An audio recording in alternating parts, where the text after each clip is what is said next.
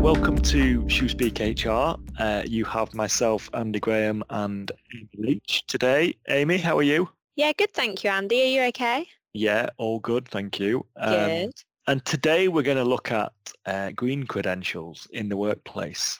The world is becoming more and more focused on environmental and climate change issues, and businesses are increasingly focusing their attentions on that, and the people that work for the businesses are looking at that as a way of measuring whether they want to go work for that business or not, and other organisations will look at it in terms of tenders and everything else. So I think it is a really hot topic, and there's lots to it. There's lots of different strands, I guess. And what would be a good starting point for you then, Amy? I think a good starting point is probably looking at kind of working practices and sort of sustainability. So I suppose a good one is maybe looking at how you can encourage your employees to use less or to use better.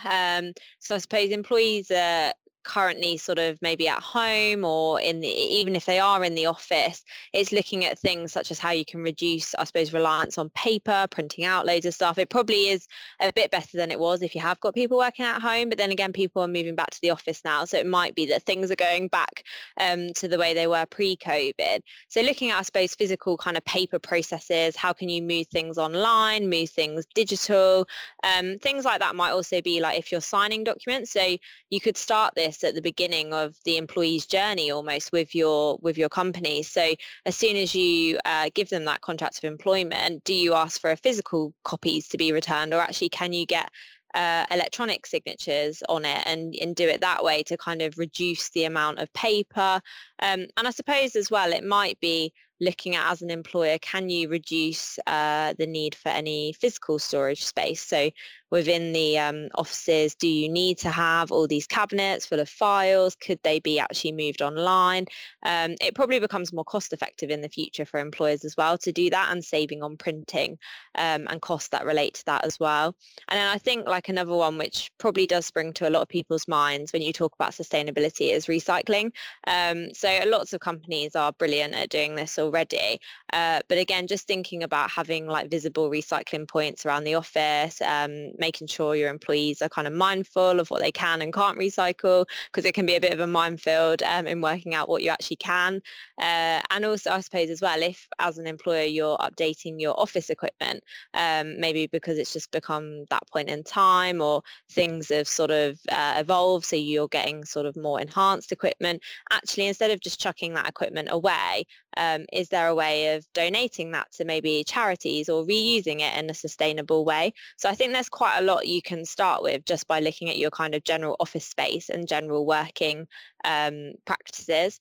Another thing that springs to mind, and you might be able to tell us a bit more on this, Andy, is kind of about work patterns and I suppose travel as well. Yeah, absolutely. I guess I should say as well, last week we, the Leeds office, had a donation of office wear, so kind of suits and everything that, and I actually had that conversation this morning as I did the school drop off with a mum who was looking at me in my t-shirt and shorts saying, are you at work today? Yeah.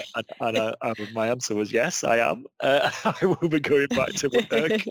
But I guess the point there is ultimately, kind of all of us are not wearing as many kind of, we're not suited and booted as much as we used to. So there is perhaps an opportunity to recycle even our clothes. To some extent, people don't quite need as many suits, or certainly I don't at the moment.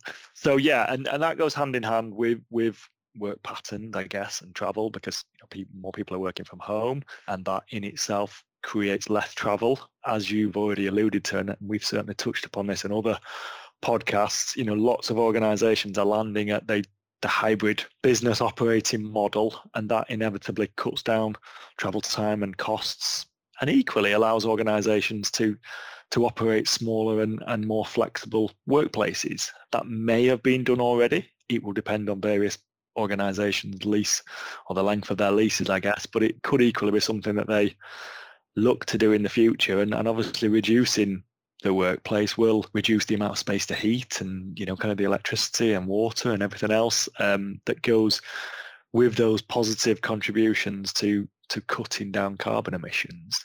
But equally, kind of it's presenting new challenges to businesses. And again, I'm not not going to go into that in too much depth because we have discussed it and how best to do that and to get a flexible workforce. And obviously people's own personal commute costs, both monetary and from a carbon footprint perspective, are reduced. So organizations need to be alive to all those different issues, but it is important that they take steps to manage and support employees wherever possible. And equally, another thing to be thinking about as an organization is that, yes, this is something that's changed in the short term, perhaps moving into the medium and long term, but kind of think about long-term steps as well and how that will work. I've seen lots of businesses that are kind of switching their company car fleets to electric vehicles. And again, it's something we've touched upon on a previous podcast, but I am seeing more and more of it, kind of, and the tax savings there for both individuals and companies is something that's making that a much more attractive option. So I guess organizations need to be alive to those kind of benefits and exploring whether that is something that they can do and what impact that has on the sustainability. So speaking of benefits, and I'm hoping I've not cut right across what you were going to say, Amy, but No, not at all. I think it leads in nicely, to be honest. You've introed me perfectly. So yeah, benefits, I suppose, as well as obviously looking at kind of working practices and what you can do in practice in terms of sustainability and ESG. So when we refer to that sort of environmental, social and governance factors, what can employers offer from their, I suppose, in terms of benefits that fit within that or that are sustainable? And that's quite a hot topic as well, especially when we have got the great resignation going on at the moment. There's a lot of people out there looking for new work, new careers, new employers. So people are really going to be scrutinizing what employers are offering at the moment and actually how that fits with ESG factors and sustainability. So I think leading on nicely from what you were saying, Andy, sustainable travel. So again, yeah, absolutely. Many employers are kind of switching company car schemes, so from petrol and diesel cars to electric vehicles to encourage employees to drive those rather than the petrol ones. Also, cycle to work schemes. I mean, these have been around for ages, but are a really good example of employers trying to promote sustainable travel. I suppose as well, it's whether employers want to offer, if, for example, somebody is choosing to drive to the office, whether actually they implement more kind of electric charging points to encourage people to drive electric cars, or even we have seen before kind of an example of like a green travel allowance. So actually, if somebody decides to walk or cycle to the office as opposed to driving, you could actually then give them sort of this green travel allowance towards them, or look to deter employees from driving to the office by maybe subjecting them to like a parking charge, which obviously could go to a charity, for example, rather than be profit for the employer. But just some ideas that employers can think about really in terms of kind of incentivizing that green travel. And again, something I saw sort of relating to travel is if employees wish to go on holiday, whether that's in the UK or abroad, but actually offering maybe additional leave to employees who choose to travel in like a sustainable way. So for example, if they decide to actually remain within the UK for their holiday, employers may look to wish to actually give them additional leave to do that, to incentivize them. So again, just some ideas to kind of throw out there to think about. And then I think another benefit or another sort of part of this is corporate responsibility. So again, something that employers are really good at doing, and it's been around for a while, but it's just seeing what opportunities there are for employees to volunteer. Can you allow your employees at least, say, a day a year, if not more, to take that day and go and volunteer? And it'd be a paid day, so they'll get paid as if they were at work, but actually they'll go and volunteer for a charity. Again, supporting charities that maybe have a sustainability or ESG kind of focus or decide to promote that. And again, something else which I saw was quite interesting and something that gives employers a bit of food for thought is actually if you were to place employees on garden leave, say, if you've got that right in the contract to do so and wish to do so if they've handed in their notice, actually asking employees to volunteer during their garden leave, as opposed to just kind of sitting at home and getting paid. But actually during that time, they volunteer again to help a charity or organisation who promotes ESG and sustainability. And of course, sort of any request to do that would need to be reasonable, and it would have to be probably incorporated into the contract to start with. But again, just a bit of food for thought. I think you can be quite creative with how you introduce and include sustainability and kind of ESG in your business, and that probably leads us on, actually, Andy, to maybe talking about bonuses. I thought you were going to be really creative then, Amy, when you were talking about garden leave. We're going to suggest some kind of actual garden company allotment and growing their own food and everything else. I mean, that's one idea. Yeah, absolutely. But yeah, I guess the kind of bonuses and incentives, can they be green? Well, yes, they can. And it is starting to play a part in setting senior management pay and bonus objectives. This was something that predominantly was used in the US, but as with lots of things, it's traversed its way across the Atlantic.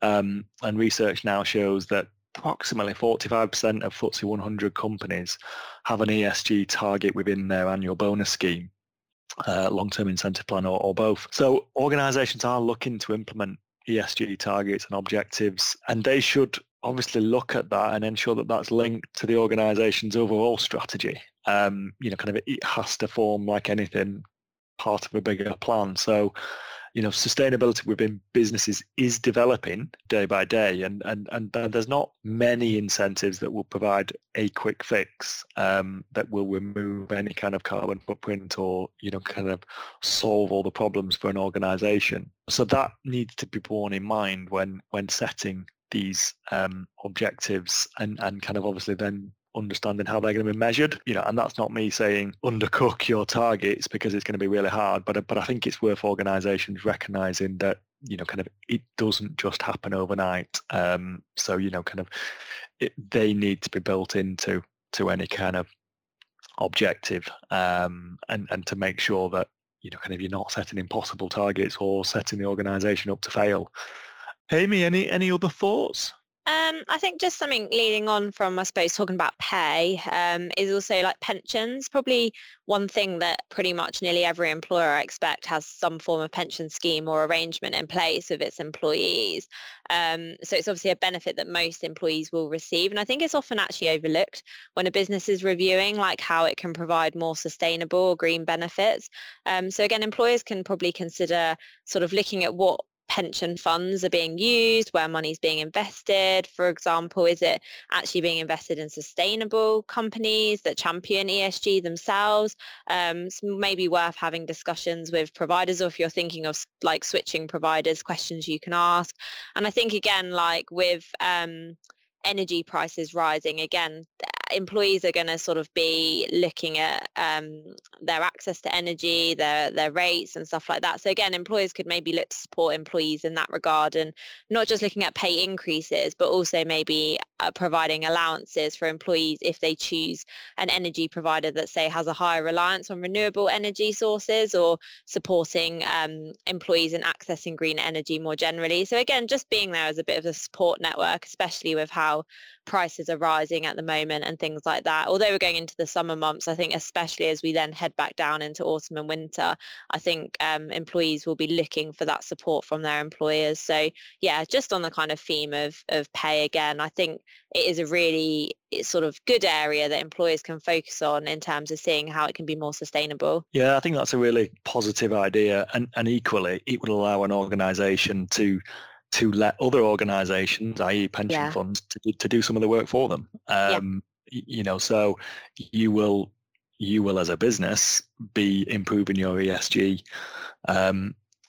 at the same time as not actually doing that much, which kind of can always be seen as a positive by most businesses, I guess. So, and I'm sure kind of pension providers will be very happy to provide those options, because they are institutional investors and they get it. So yes, definitely something worth exploring. And I think this may well be a topic that we will come back to, Yeah. kind of over the coming months and years, Amy, because it is a hot topic. It is one that will keep being looked at and keep being addressed by organisations, and who knows, maybe targets will even come in or filter down from the government in terms of what businesses have to do.